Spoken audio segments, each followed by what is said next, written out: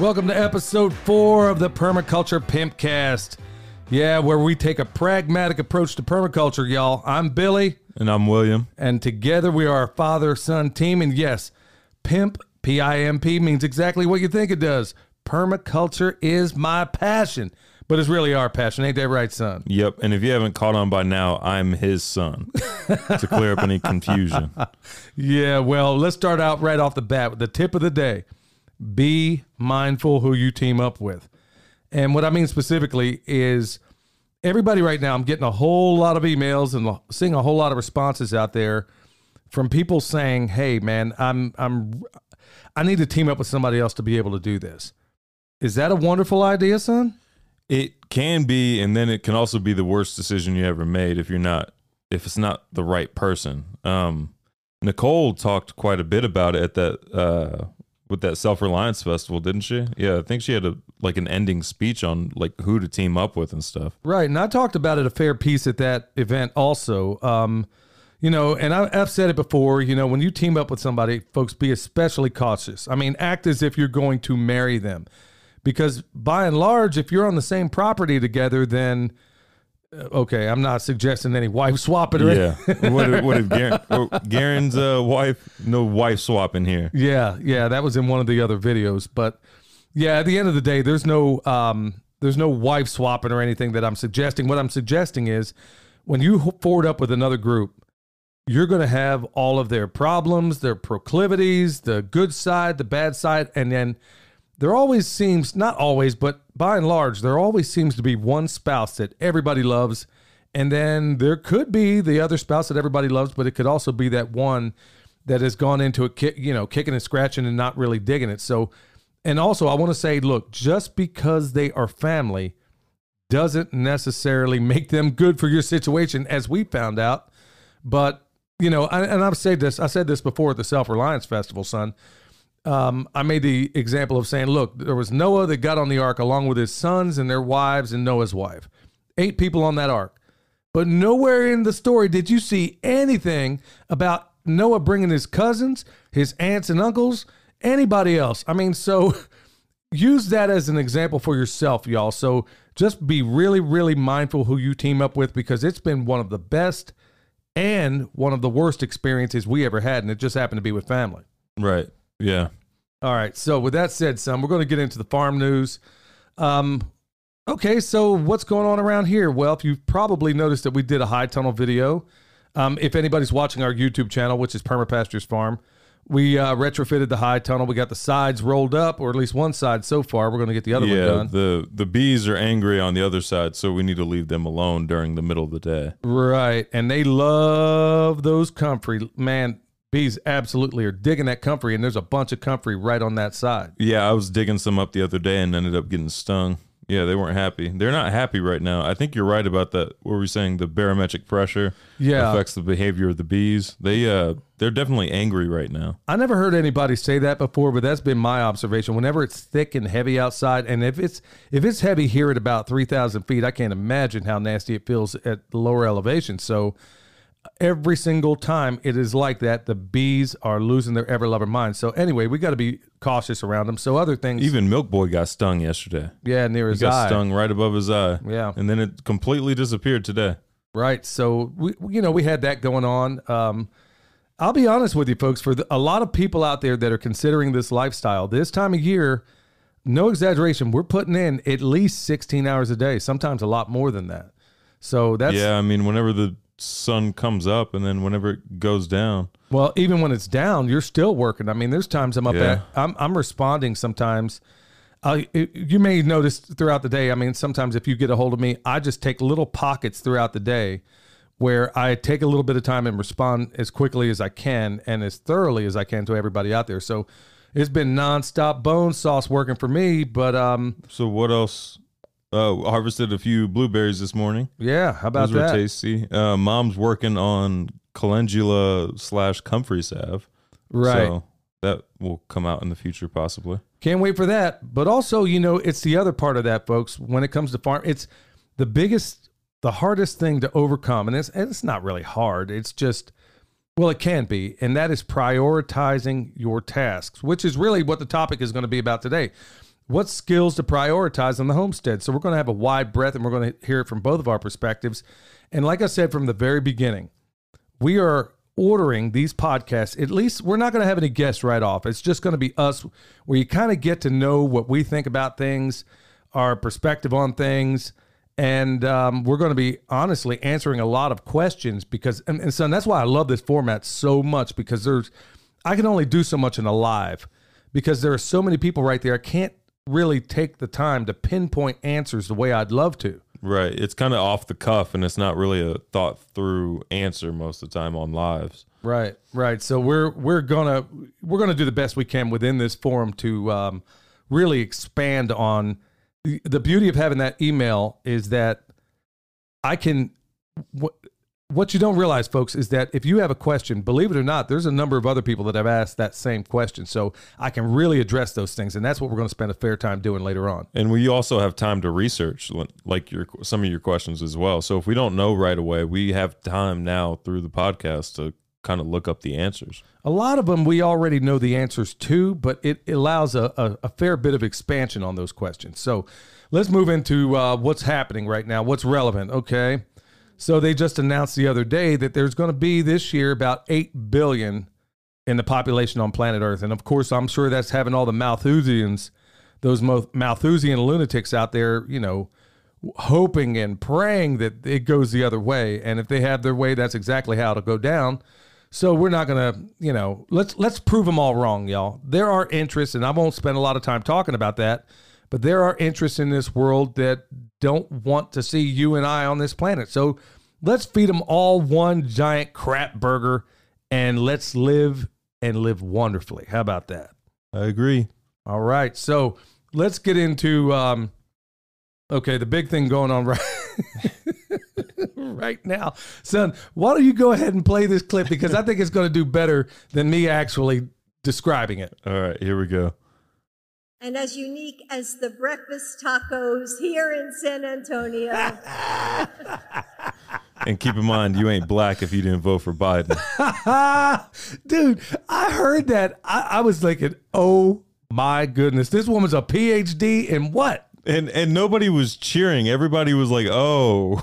Yeah, and they were like, did that just happen? Who was the speechwriter, man? And how did she look over this? Yeah, sounds perfectly normal to me. She went off script.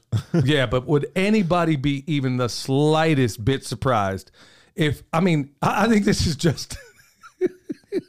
Google's AI turned out to be racist. No, what I think is going to happen, I think this is going to encourage Joe. I think he's watched too many Red Fox, things back in the day, and the guy's a lunatic anyway. But I can honestly see this dude standing up at an NAACP meeting and say, well, black people are as varied as the various chicken dinners I've had over the years, like Dave Chappelle. Or, I can see this dude, going to, let's say, an Indian reservation in South Dakota saying something like, man, I ain't seen this many Indians out here since they made Dances with Wolves, or something like that, Would it be that much of a surprise? Would it be that much of it would not be a bridge too far to actually see that unfold. Yeah, this is absolutely crazy.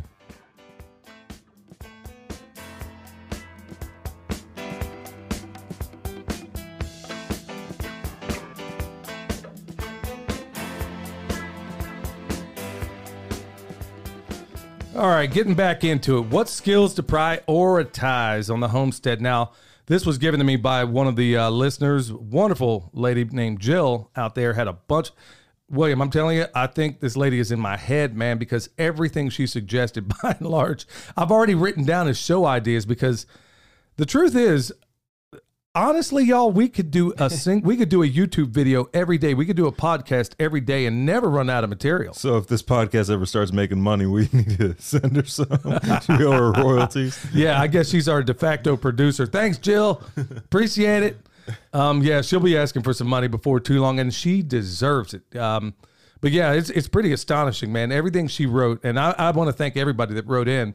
We're going to cover a lot of your questions as we get along. But she said, she gave me a list of show topics, and like I said, many of which are something I already had, in mind. But regarding skills to prioritize when you're on the homestead, I think one of the more important skills that everybody overlooks is start with learning how to compost, because that's going to be at least understand the basics of composting, because that's going to be the backbone of fixing a lot of your problems with gardening, with even grazing, because that's still an act of composting. I'd say before you even get in there to that, how about the prime directive of permaculture?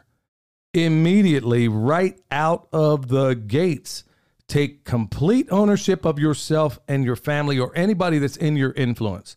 I think you have to first make that conscious decision. And that's what drew me to permaculture right off the bat, is that, this component's like already baked in. You got my attention. Yeah.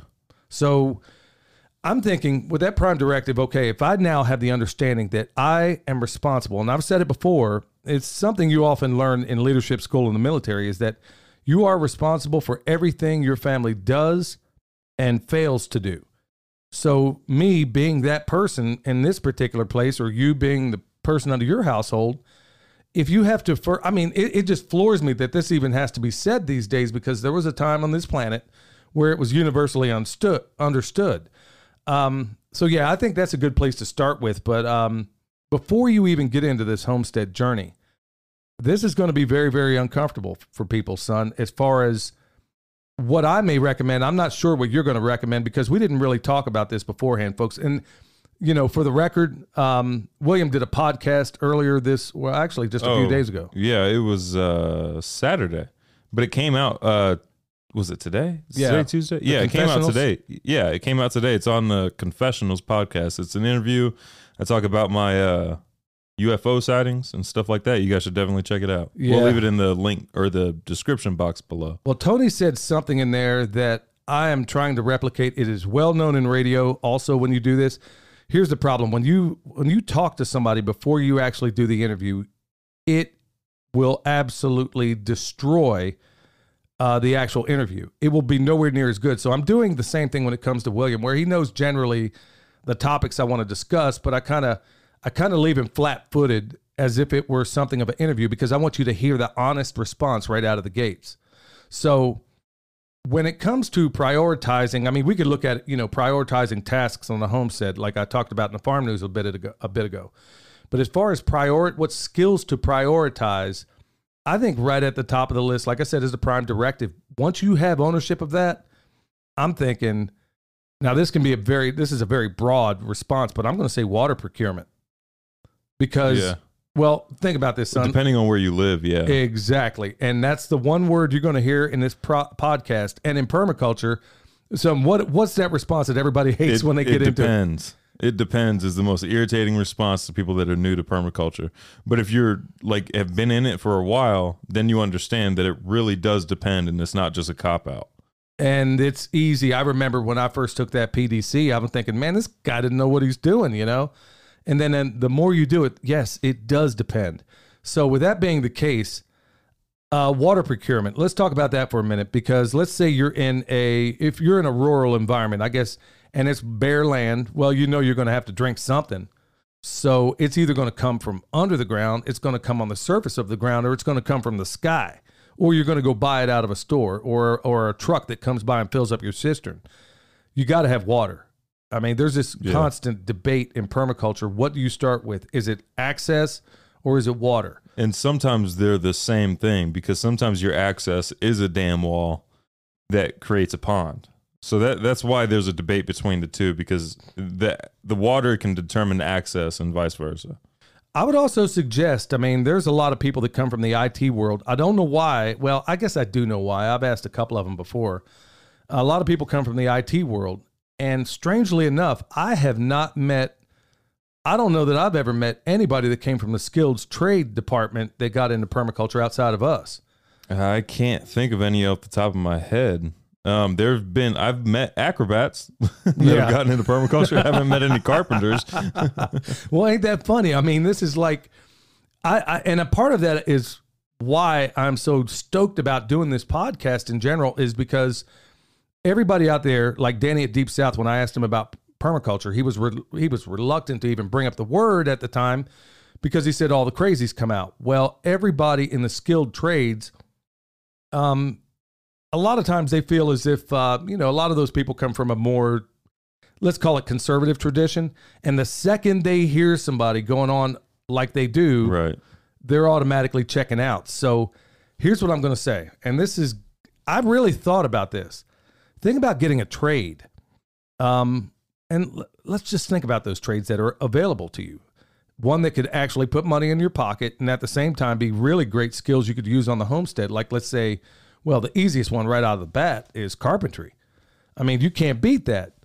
I'm a journeyman electrician, and a lot of these skills kind of overlay with, let's say, carpentry or maybe even pipe fitting to a certain extent. In that last video, I'm out there bending conduit. Well, that's a skill that I've acquired as being a journeyman. So maybe you might want to consider, if you're really thinking about making a jump and you got a while to go, do what I did when it came to the butcher's trade. Offer to volunteer your time. I can't even begin to...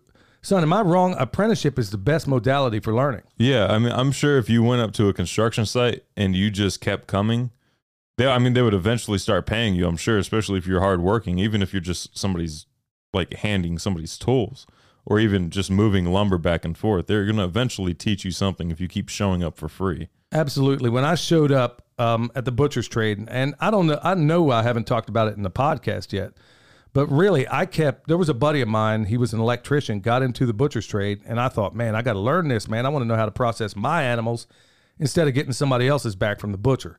And like I've said a million times, the hardest thing in this world to find is an honest mechanic and an honest butcher. So it was tough getting in the door because at that time, every single hipster wanted to be a butcher, and I couldn't get in the door. And now I'm like, dude, I will work for free. And they still didn't call me back because they thought I was crazy. Then I went up there and, I ended up, long story short, I offered to work for free. And even working on a free basis, I was still outperforming. I was much older than everybody else in there.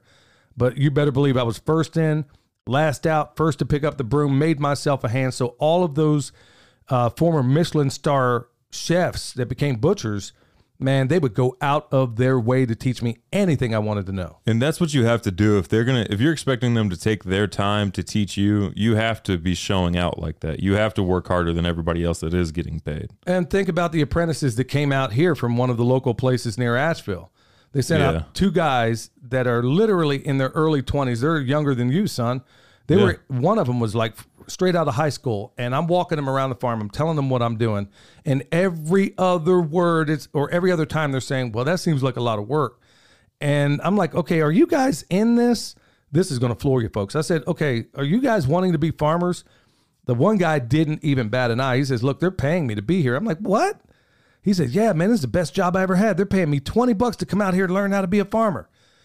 And then about that time, it took every ounce of self-control to not say, kid, raise up.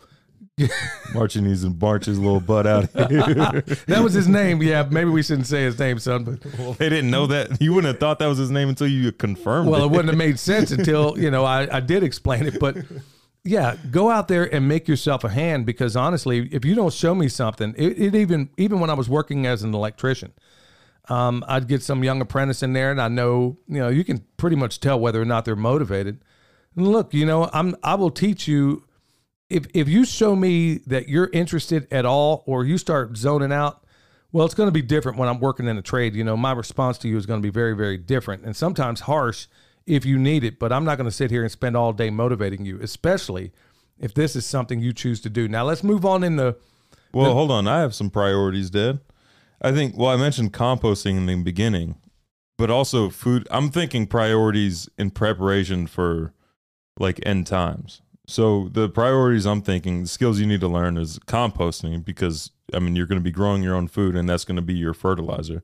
And then also food preservation. If you have composting down, there's going to be an abundance of food. So don't stress too much about how do I grow this and how do I grow that. Just try to grow everything and then worry about food preservation, because that's going to be the biggest issue. That's the hardest part of gardening, is what do I do with all this food at once? and how do I save it? Excellent point, son. I mean, we've been at this a long time, and until we got that freeze dryer, man, it was always a nightmare. You know, you got to do a lot of canning. You can only run the canner so long. You know, now we can run the canner if we have to, along with the freeze dryer, Right. Or Yeah. use the dehydrator, which I really, of all the things to do, that's the one I like least. But yeah, before that, let me back up even more. Above all else, you know, you better have your life, especially these days. You better have your life on point with the Almighty. And we encourage everybody we can to accept Jesus as your Savior because He is ours. And I should have started out everything with that because that really is number one at the top of the list. We pray every single day as a family. I pray myself, you know, at least twice a day. Try to do that even more. And you'd be shocked when you engage. I know some people are going to jump off at this point, and you know that's on you, folks. That's one cool thing about this podcast. I'm not holding anything back. Anything I feel like saying, I'm going to say, and that's big on my list. But Which might come with apologies later, but well, for now we'll go with it. well, yeah, food preservation, son. I think you kind of hit on that a little bit. Yeah, food preservation, and also at least learn how to process one large animal.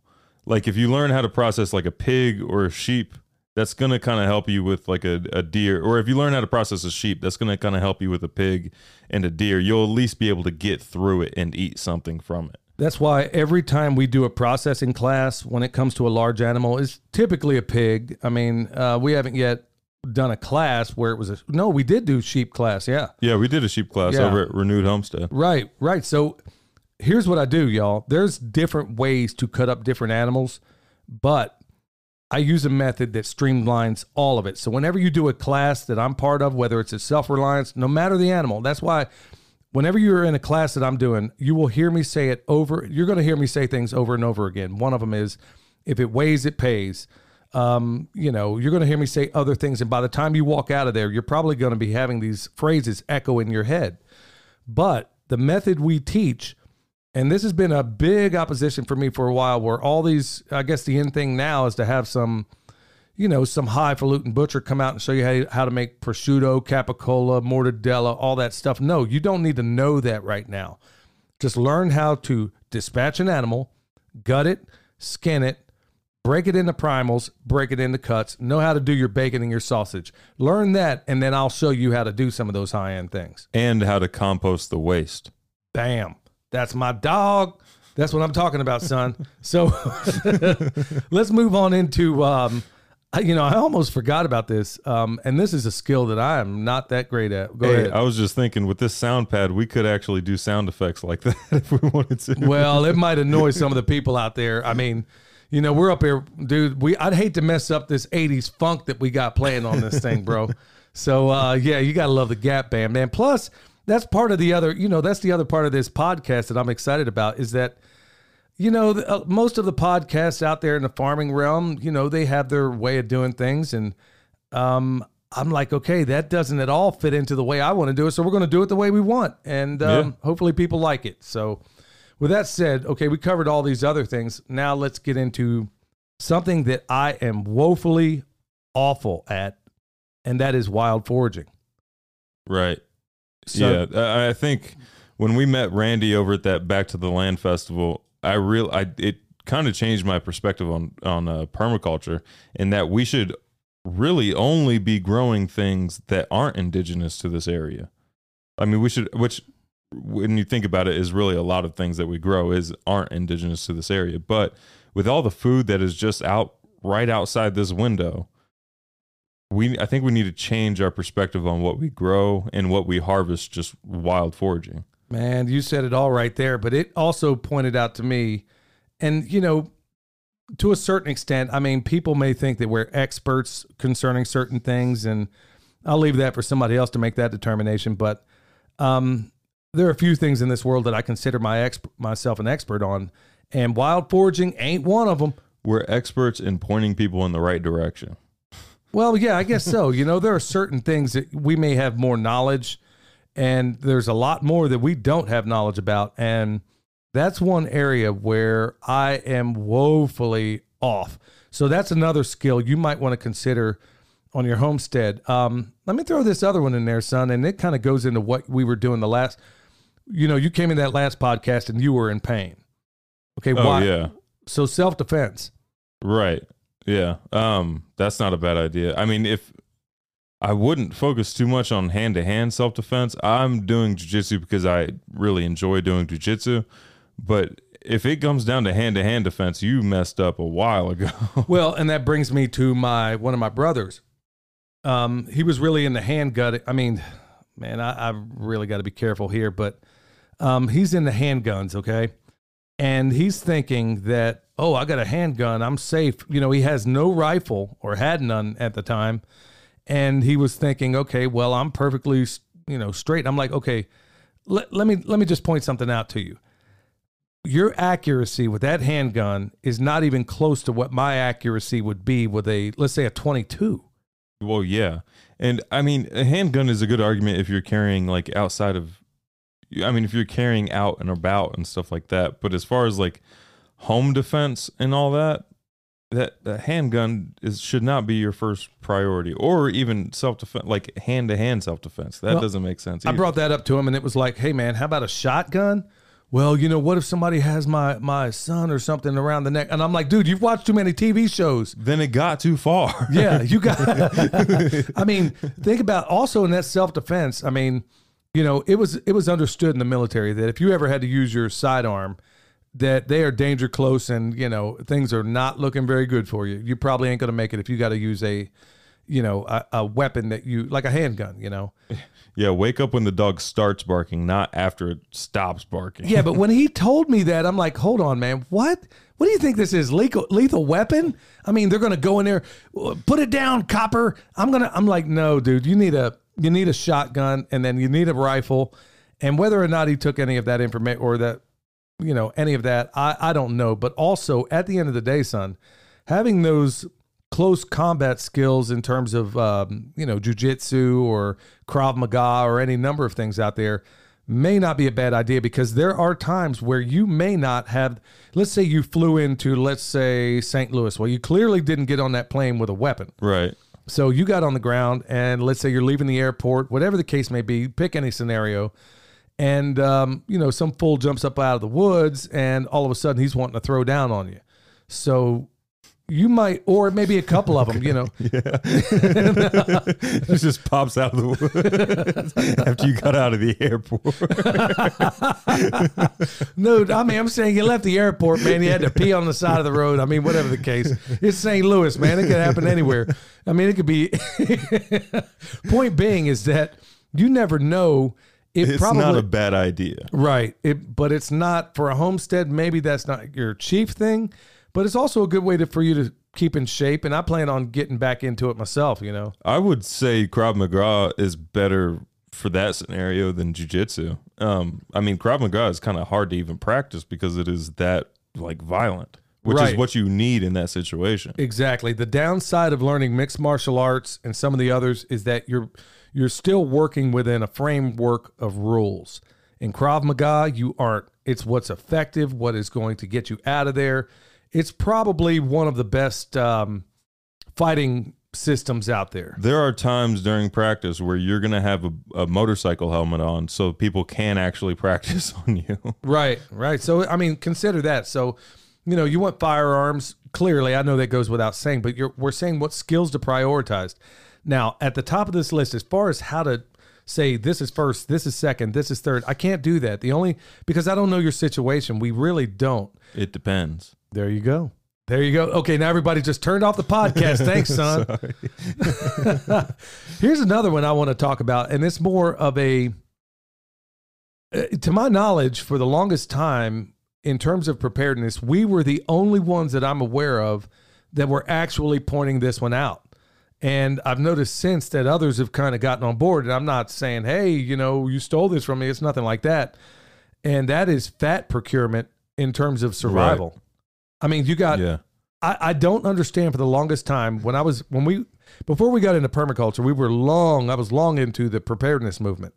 And the issues I've had with the preparedness movement is that back in the day, I'm sure, I'll have to ask Bobby about it and see what it's like now, but you would have guys and gals all with their pet sort of things that one guy'd be in the guns, one guy'd be in the cars. And I'm like, well, is anybody growing any food? Right. Or, I mean, well, talking about fat procurement, I can't talk, procurement, insects are actually high in fat. Man. I know it's a worst case scenario, but insects are high in fat. So if you have a black soldier fly larva trap for your chickens, worst case scenario, you could dip into that too. Oh, no, man. It probably isn't too bad with eggs if you cook it up. Well, if you got eggs, you ain't worried about nothing else anyway. But Well. no, what I'm saying is when we did that video, like feed yourself for 73 days or whatever the case was. It was like 73.5 days. Yeah, on $100, I think is what it was. You'll notice that in that video, I threw in there a big vat of, actually, it was even organic, was coconut oil. Right. You got it like Sam's. It came in a pack. Right. Well, the coconut oil did. Yeah. So here's where everybody kind of misses the boat. When you're thinking about survival situations, think about it. The hardest thing to find in nature is fat. And everybody for the longest time has been missing the boat on that. So I would say, I mean, you could look even at some of those gratuitous TV survival shows, and carbs are pretty easy to come by. You know, if you can find some leaves or whatever you can eat out there. Carbs and protein are pretty, I mean, Well, they're not carbs are easy. easy. They're easier than fat. Well, none of it's really easy if you had to like swipe it from the land. But a lot of people are never putting any thought into where they're going to get any good fat. I mean, think about it. Carbs and protein are only 4 calories per gram, and fat, you get 9 calories per gram. So it's a better store of energy. Yeah, you also might want to think into producing like nut trees, that like heavy producing nut trees and stuff like that. It's going to take a while for it to get to production, so plant them now. But yeah, that's not a bad idea either. Well, son, you just took the words right out of my mouth. Depending on where you live, you know, nut trees are going to be the best way to maybe get fat from outside nature. Now, of course, we grow pigs exactly for that reason. Well, I think there should be, I think, a nut tree that should work in every climate. I'm pretty sure there is. Yeah. Even if it's oak and you have to remove the tannins from acorns and stuff like that, there's still fat there. There might be some, I'm not sure how much is in an acorn, but at the end of the day, this is one of the big things that everybody seems to forget in the preparedness movement. They're like, okay, I got the beans, I got rice. Well, you ain't got no fat, Jack. I mean, you might want to consider that. So consider those nut trees. Consider those fat sources that you might be able to get if you were in a bind and you couldn't get it. Now, clearly, my number one fat source, at least out here, is going to be those guinea hogs that we process. I mean, one guinea hog, yeah, they're nowhere near the size of, let's say, a Yorkshire or you know, you pick your pig, and they're not that big, at least not by and large they aren't, but we don't raise them for that. You get a little bit of meat off of there, and the meat you do get is astonishingly fantastic. Yeah, every time they're in a competition, the American guinea hog always wins. They're the best in the world at charcuterie, but it does take, you got to be really careful how you raise them, and they're easy to get them too fat if you're not careful. But at the end of the day, I'm looking to store that fat, so it is of no great problem because I'm really not raising those pigs for meat. I am raising them for fat. Right. So consider your fat procurement out there. Also medical, like first aid and stuff like that. Because if it is like the end times, I mean, you need to know how to treat a cut properly, because you can't go get antibiotics from the doctor or anything like that, or Neosporin or anything. So you might want to start thinking about those things now. Like Steve Quayle also always says, you know, and I think nobody has ever said it any better. It was like, I don't care how tough you are. I don't care whatever. One little virus, one little bug, one little bacteria will put you on your butt and maybe even kill you or amputate you. One little amoeba from unclean water could do that. That's exactly what I'm getting at. So yeah, first aid has got to be up on that list. But also another skill that I'm actually quite good at, by no means an expert at anything, but that's bartering. You better start working on those skills now. And it doesn't have to be, you know, everybody's thinking, well, let me ask you this. I've asked this question before, and the response has generally been the same. Like, well, you know, what do you intend to do if things go sideways? And, well, I'll barter. Well, have you ever bartered before? It's just like the people that say, well, I'll go out hunting. Have you ever been hunting before? Right. And working on general people skills. I think we can recommend this to all homesteaders that attend these festivals and stuff like that. Working on people skills would not be a bad idea. There's a lot of introverts at these festivals. Yeah, and to a certain extent, I'm one of them. I know that sounds crazy. I know that sounds crazy, but folks, I'm very, very comfortable in my own mind, and I'm really cool. When you would take that stupid Briggs test and they'd say, okay, you're an introvert, extrovert, whatever the case may be. Well, I'm both, depending on the situation. And I think just about everybody is, depending on the situation. But yeah, getting back to that bartering thing, whether you're an introvert, extrovert, you might want to practice those skills now. And speaking of bartering, son, why don't we sell honey? Because it's more valuable to us bartering with. Absolutely. We couldn't sell it for the same price that we get through bartering. Right. We have gotten, well, just down there, we got these triple ground, this mulch that we got from this mulch yard. Really awesome stuff. We want stuff that's preferably as refined as it, when I say refined, I mean this ground up as best it can, especially if it's a carbon source like that, because it's going to take time off of the fungus breaking it down eventually, which is that triple ground mulch is ground, 3 times and then also aged for a year, I think, and flipped throughout the process. It's really good, high quality mulch. Right. So not everybody's going to have access to that, but we do. And we're seeing results from that stuff. I mean, in an unbelievable kind of way. But the point I'm getting at, the guy we get it from, folks, I'm not exaggerating. I'm not going to tell anybody who that is. So, yeah, he prefers to remain nameless. But seriously, I think I've given him probably somewhere in the neighborhood of maybe a gallon and a half of honey. Over the years, yeah. Yeah, over the last couple of years. And I bet we've gotten probably, I don't even know how many thousands of dollars of triple ground wood mulch we got from that guy just because we gave him honey. Yeah, it's been quite a bit. Right, so that honey is more valuable to him because he knows he cannot buy this kind of honey, especially when you have allergy issues or some of the other ailments that he uses not only for himself, but for his mom. I believe she was ailing as well. His mom got a taste of that honey, and she said, I don't care what you got to do. You get me more of that honey, which, by the way, son, we need to go down there and go see Matt. Yeah, we need to get some more mulch. Yeah, but going back to that bartering thing, it could be any number of ways we go about it as far as how you can use that. But like I said, honey is far more valuable to us as a bartering tool than anything else. And speaking of honey, son, what are you making right now? Right now, I'm on week 3 of my mead.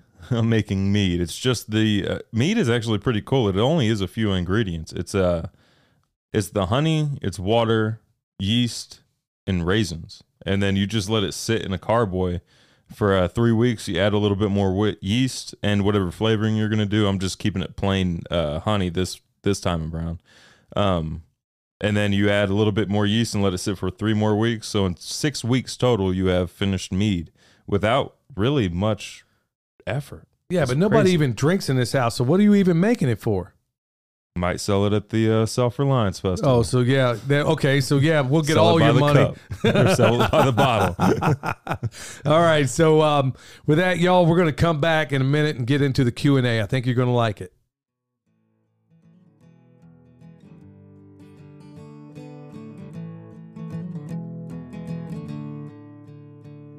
Smoke 'em if you got 'em. Drink your glasses to the bottom and toast me on another year. All right, here we go. Back with the Q&A, y'all. Hopefully you've been digging it up to, up till now. We're going to spend as much time as we can within, I think we're still working on the format. Right now we got all the technical things worked out, at least. I mean, so far it seems that way. Hopefully. I think so. I think we got everything worked out. We'll find out after we mix this thing. Yeah, well, that's the cool thing about this, y'all. This is done like a live broadcast. There is no cutting and pasting anything. We're playing music in between just to, change notes, change pages on the notes, so to speak, whatever. Yeah, one take. Yeah, one take. That's right. That's how One Take Perma Pastures Farm. That's how we do it. There's rappers that brag about that. What, doing it in one take? Doing it in one take, yeah. Well, I guess we're doing it in one take. So we're going to get into the Q&A. There was somebody out of Texas, I think it was Central Texas, named Carmen. There was a number of questions in there. And first off, they were asking about, it was a series of things. I guess I'll just break it down where they talked about, well, son, I'll just throw this right to you. What success and failure did we have with fruit trees back in Texas?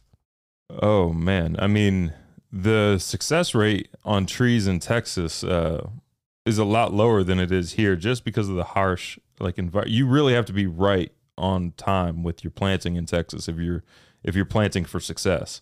The best way to achieve that is by planting in the fall, planting when everything's dormant so it can focus on that root growth. Also, water harvesting ditches, also known as swales, that would be ideal, especially if you're in Central Texas. You need to be harvesting as much rainfall as you can and soaking it back into the landscape. Well, also when it comes to, as far as the success we've had, actually, we had a fair amount of success when it came to. Yeah, it just wasn't as, I guess North Carolina has spoiled me. Well, it has. It's super easy to plant trees here. But it rains all the time. Even there, we didn't really have a whole lot in terms of losses. Well, let me back up. When we were calling the shots, when we were calling the shots on a particular project, we didn't have, and I'm not bragging, folks. I'm just saying there are people that say, well, I just want this because whatever. Well, it's not suited for this zone. The success rate skyrocketed whenever we put in swales. Always, every single time. But in addition to that, well, you're picking the right cultivar for the area you live in. But let's not also forget that it is critical, in my view, in a place like Texas, that you put those trees. And for the life of me, I never understood this, why all these nurseries bring out all their trees in the spring. You ought to be doing that in the fall. Dr. Carl Whitcomb out of Oklahoma State did extraordinary work on this. And this guy did a lot of awesome things, and we use a lot of it here. Most people have never heard of the guy. And the only reason I know about him is because of Stefan Subkowiak. And then I got to examining this guy's work, and he's an absolute genius. Well, he finds out that when your success rate for planting is infinitely higher when you plant them in the fall. So why everybody, and I know why they do it for marketing reasons, why they, at the nurseries, the big box stores or whatever the case. Because you don't want to be buying trees that don't have any leaves on them during the fall. Nobody's thinking about planting trees in the fall, but everybody's thinking about planting during the early and mid-spring. Right. The second those leaves come off, you want to be putting those things in the ground. And Dr. Whitcomb basically figured out that just about all of the root growth that happens in a fruit tree happens when it is dormant. When all the sugars go back to the soil, that's when it's working on its root growth. So when you can do it that way, and when you prune in the fall, and there's good argument to be made that it can be done really anytime, but typically when you do that, it is putting every bit of effort into that root growth, which means it's going to be a more solid tree when you come out of dormancy, and it's had all those roots really go down there. And like William said, even if you can put it on the swale, that even helps even more. Yeah, go ahead. Well, the point being is that tree is going to have a better chance. It's going to be more robust. And by the way, don't make that colossal mistake of thinking, oh, this is a big tree, I'll plant this. Nope. Your success rate is going to be much, much, much better if you get a small tree with a lot of those micro roots on them. The real name escapes me. Hair roots. The hair roots. There you go. If you can get that and put in that small tree, your success is going to skyrocket over one that looks bigger. And also, plant bare roots. Don't get especially if you're in Central Texas, the soil that's in your ground is very different than what's in that pot of that tree. So I would recommend getting bare roots, let them acclimate quickly to the surrounding soil instead of waiting for 2 years until the roots start leaving the potting soil area. And then they come in contact with that heavy clay and they realize they don't like that. And then they just fall over because they don't establish roots. Right. And if you have to do a pot, dig that hole, put it in there. Bare roots are always our go-to without a doubt because your survivability is going to be much higher. But then again, we don't baby trees either. Trees are one of my passions too because, it's that passive food production, but it is just so awesome for me. There's nothing more fulfilling for me than I can't say that. I say it all the time regarding, moving animals or whatever, but I love planting trees. I love seeing them grow. I love to prune them. That gets me in trouble with some of the permaculture people, but I don't care. You can also get pretty bulk sizes of bare roots through like your NRCS agent and stuff like that. I mean, you can get like bare root trees can be very cheap. Can be. Yeah. Even some of the more highly coveted ones like those, that Evercrisp apple that I ended up getting. I guess we're spending a little, I love being able to open up the window a little bit wider when it comes to answering these questions, but yeah, we'll cover, believe me, I throughout think you got enough tips on how to plant trees in Texas. Yeah. So there you go. Also, we have a swale workshop coming up at the end of July, July 30th and 31st in Camden, Tennessee. It'll be linked in the show notes below. Yeah, so if you're in one of those places like Tennessee, like Oklahoma, like Texas, like Kansas, like any number of places, it might be something you want to go to.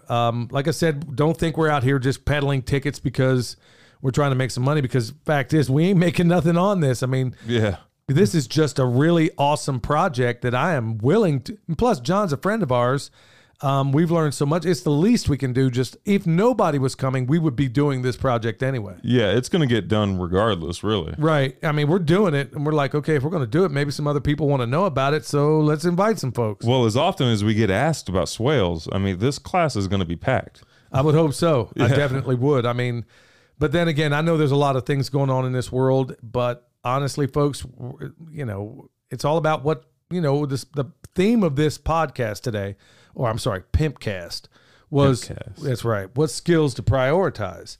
And so, you know, maybe learning how to do, you know, you notice we didn't say permaculture design or any of that stuff in there. We were talking about some basic skills, but yeah, this is part of it, you know. Okay, so this same person, Carmen, also said, I don't know if it's a he or she, but it says that they were not having any luck with any fruit or nut trees. We covered a lot on that last one, but I'll just briefly touch on this. Well, first place I would go, apparently the ones that have been there, the way I understand it, is they haven't produced at all. So first thing I'm thinking, okay, do they need pollinators? Do you have other trees? You can't plant a single apple with Yeah, does it depend on, I mean, were the trees, did she plant the trees herself? I don't know if it's a he or she. Or did Carmen plant the trees themselves?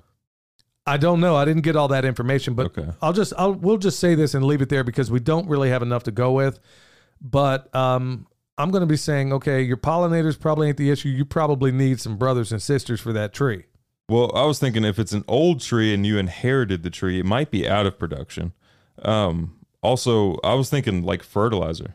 It might need like a nitrogen fixer nearby to help fertilize that tree and also do a heavy mulching around Oh, no, you didn't just bring up nitrogen, son. You know that's a bad word it. these days. Yeah, now you can't use nitrogen to grow in Sri Lanka and is it Austria? Everywhere. Yeah. Everywhere. Yeah. So nitrogen's now, you know, CO2 was bad. Now it's nitrogen. But gas is a green fuel now.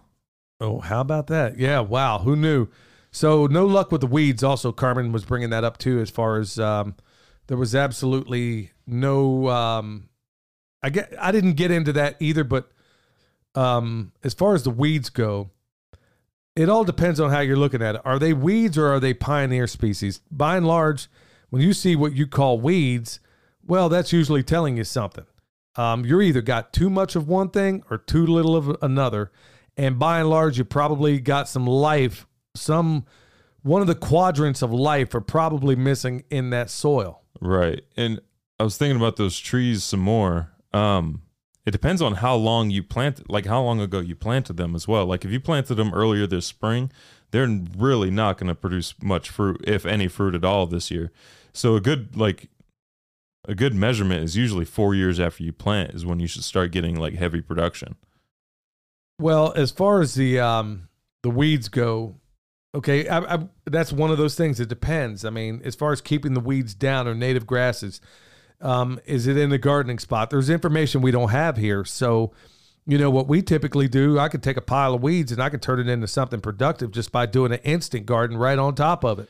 Yeah, I mean, also keep in mind, guys, in these email questions and stuff, you're not going to send us too much information.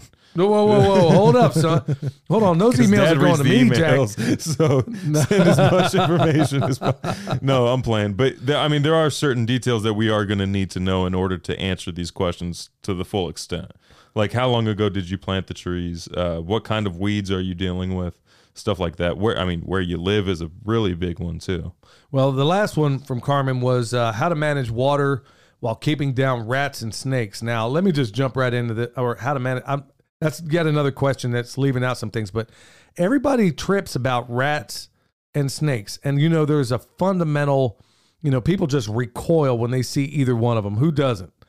I mean, I do. I know rats don't really bother me. Snakes bother me. Well, I have a special relationship with snakes, but rats don't really bother me. Yeah, well, them snakes bothered me. The first time I had a rattlesnake put that rattle on me when I was in Texas, man, it's like, and the thing about it, I don't know what it is about a rattlesnake. When they commence to rattling, you can't tell what direction it's coming from. Yeah, it sounds like it's coming from Did you know that they're finding mutations in rattlesnakes without the rattle now? Wow. Well, that's a bad thing. Which also shows that mutations are never beneficial to the host. Huh. Because a rattle on a rattlesnake is to protect the rattlesnake. Well, how about that? Well, gee, I mean, we're finding out everything's just the polar opposite of what they tell us. But yeah, as far as the rats or the rats, the mice, the snakes and stuff, maybe those snakes are keeping them in balance, okay? Now, nobody is crazy about hanging out with a water moccasin, especially in that part of Texas. We've had our fair share of dealings with those rattlesnakes as well. And as far as I'm concerned, they're all king cobras. But what is so incredibly wrong about trying to coexist with some of this stuff? And now I'm saying that I got to say that carefully. Well, coexisting means I don't invade their area and they don't invade mine. Meaning, so in permaculture design, there's also wildlife corridors that are planned in. So if you have potential issues with snakes around your pond, maybe on one side of the pond where you don't do much work, put out a rock outcropping and then never visit again.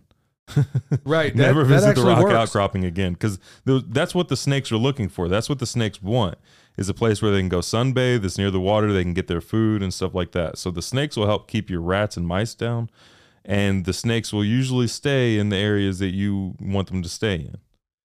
Right. So when it comes to a lot of this stuff, y'all, it's going to be, it depends on a number of it, but kind of think about, instead of just clear cutting a forest, we don't want to do that. We also want to be, it's the same thing with the animals. If you have what you see as a pest, now, if there's something in there killing your stock, yeah, you don't want that. You're going to have to deal with that. That's not at all something you want to try to deal with in any way, shape, or form, or allow to keep happening. Well, also, if you have an overpopulation of rats or snakes this season, just wait until next season, and you'll notice that it's balancing out. Your birds will start, if you're planting trees, your birds will start moving in. Dad, how many hummingbirds do we have this year? There's at least 8 out there battling over the hummingbird feeders. Right. But that's just a small example of the amount of birds that are coming in. Like Jeff Lawton's place, he has birds living on his property that are not supposed to exist in that part of Australia. Well, I saw the same thing down at Deep South Homestead. When I got out of the car just before we got to their place, it was deafening with silence. I get to their place, I step out of the car, and I'm telling you what, you could hardly even talk because of all the birds that were around there. All 7 layers of a forest right there. It was a perfect demonstration site of what a healthy forest should look like.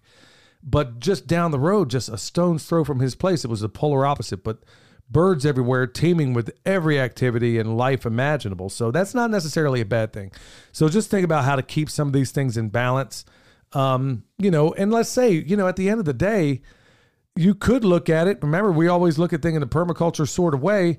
Maybe you don't have a rat problem. Maybe you have a lack of snake problem. Maybe you don't have a rat problem. Maybe you have a lack of barn cat problem. Yeah, maybe you need some barn cats. Right. Just like you don't have a tick problem, you have a lack of guineas problem. Well, that's a double-edged sword, because then you got to deal with dumb birds. Well, dumb and loud, nasty, loud. Good night, man. The sounds on those guys. But think about that. Let's stop thinking about things in a reductionistic worldview, and we got to start looking at them in a holistic worldview. It's going to make your life easier. And it's been a process. For all of us, and it's only going to, we got to try to work our way through that. All right. Next question comes from Lori.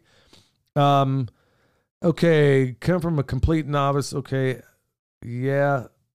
Basically the question is, basically how I'm understanding it is, should I be getting a PDC because you mentioned it was one of the best investments in your education, or B, hiring a designer as they can view the land with a dispassionate eye and see none of the above. I don't understand completely what Wait. that means. Was this for the podcast, or was she asking for a design, Dad? No. It was like, what do I do? Do I just get the PDC?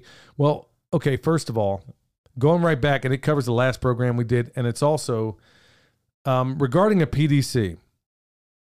I am going to encourage everybody out there to please get a permaculture design certificate. And I don't make any money on this, but it is going to give you the option to know what are the right questions to ask.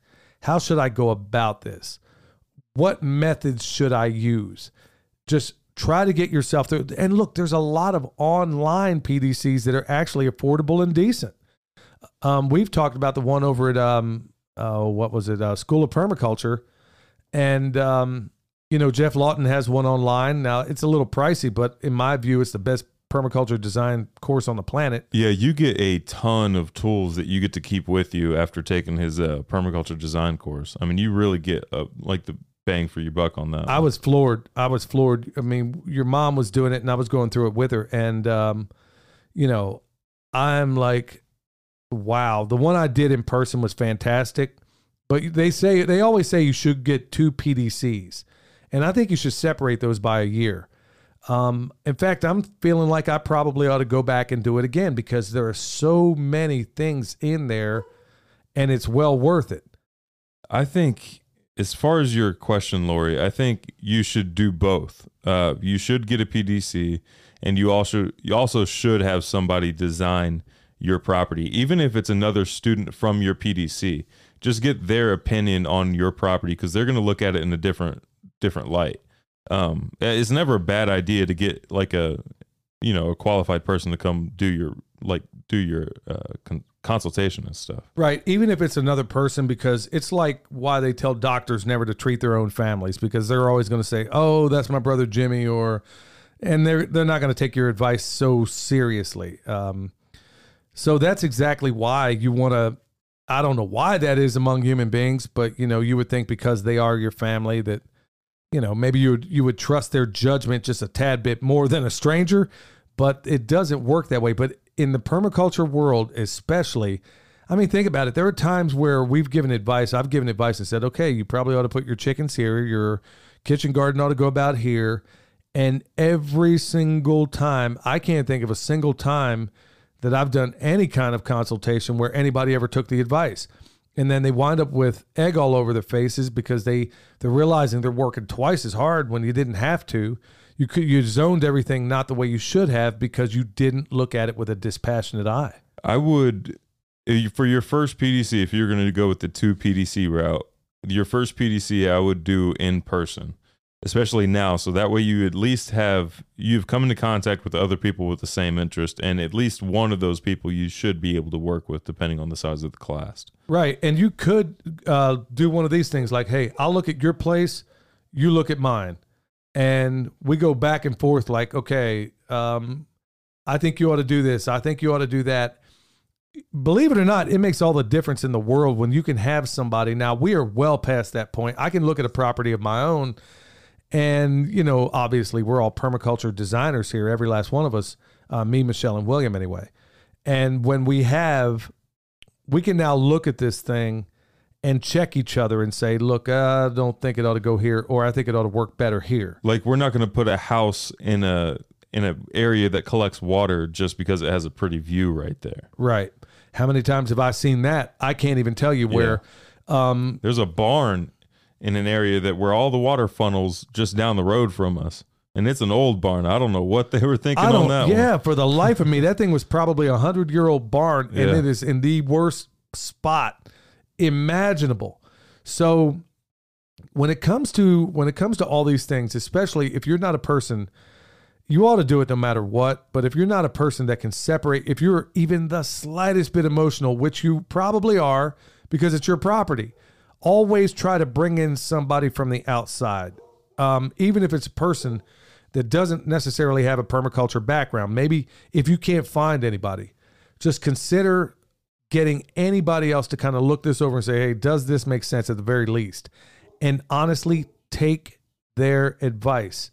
So With that said, we don't really have time for any more questions today, even though there were a number of them in there, folks. We'll do better at trying to get these all worked out. Remember, if you need bone sauce, you got it at the website. I think there's going to be descriptions down below, I guess. Yeah, everything we mentioned will be linked down below. Right, bone sauce, comfrey salve, the workshop, all that stuff will be linked down below. Right, remember that Swale workshop, folks. We get hit up about that a lot, so sign up while you can. It's going to be a really good class, and you're going to see it at. It is going to floor you when you see what can happen with earthworks. You'll be able to go home, dig a swale, and plant it out after the class. All right, y'all. Remember, take all this stuff, put it to work. You can do this. Don't believe the hype out there. I know there's a lot of strange, stupid, idiotic things going on in this world, but remember, we're here to empower you. You weren't given a power. You weren't given a spirit of fear, but of power and of love and of a sound mind. Until next time, this is Billy and William from Permapastures Farm on the Permaculture Pimpcast. We'll see y'all next time. Bye.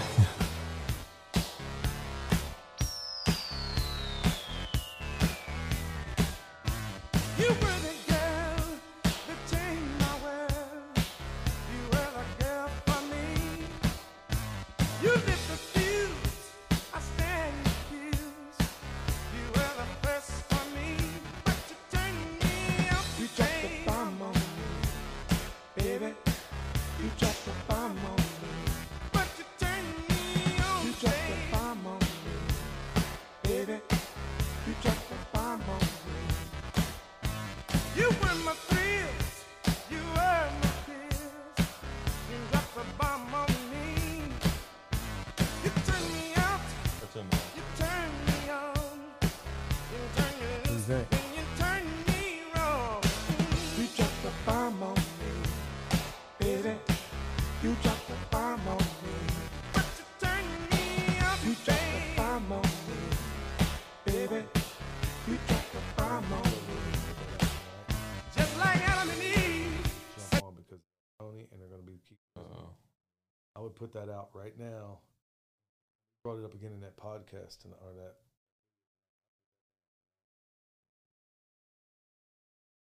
Go ahead and do it. It's like, hey, one thing I don't understand with some.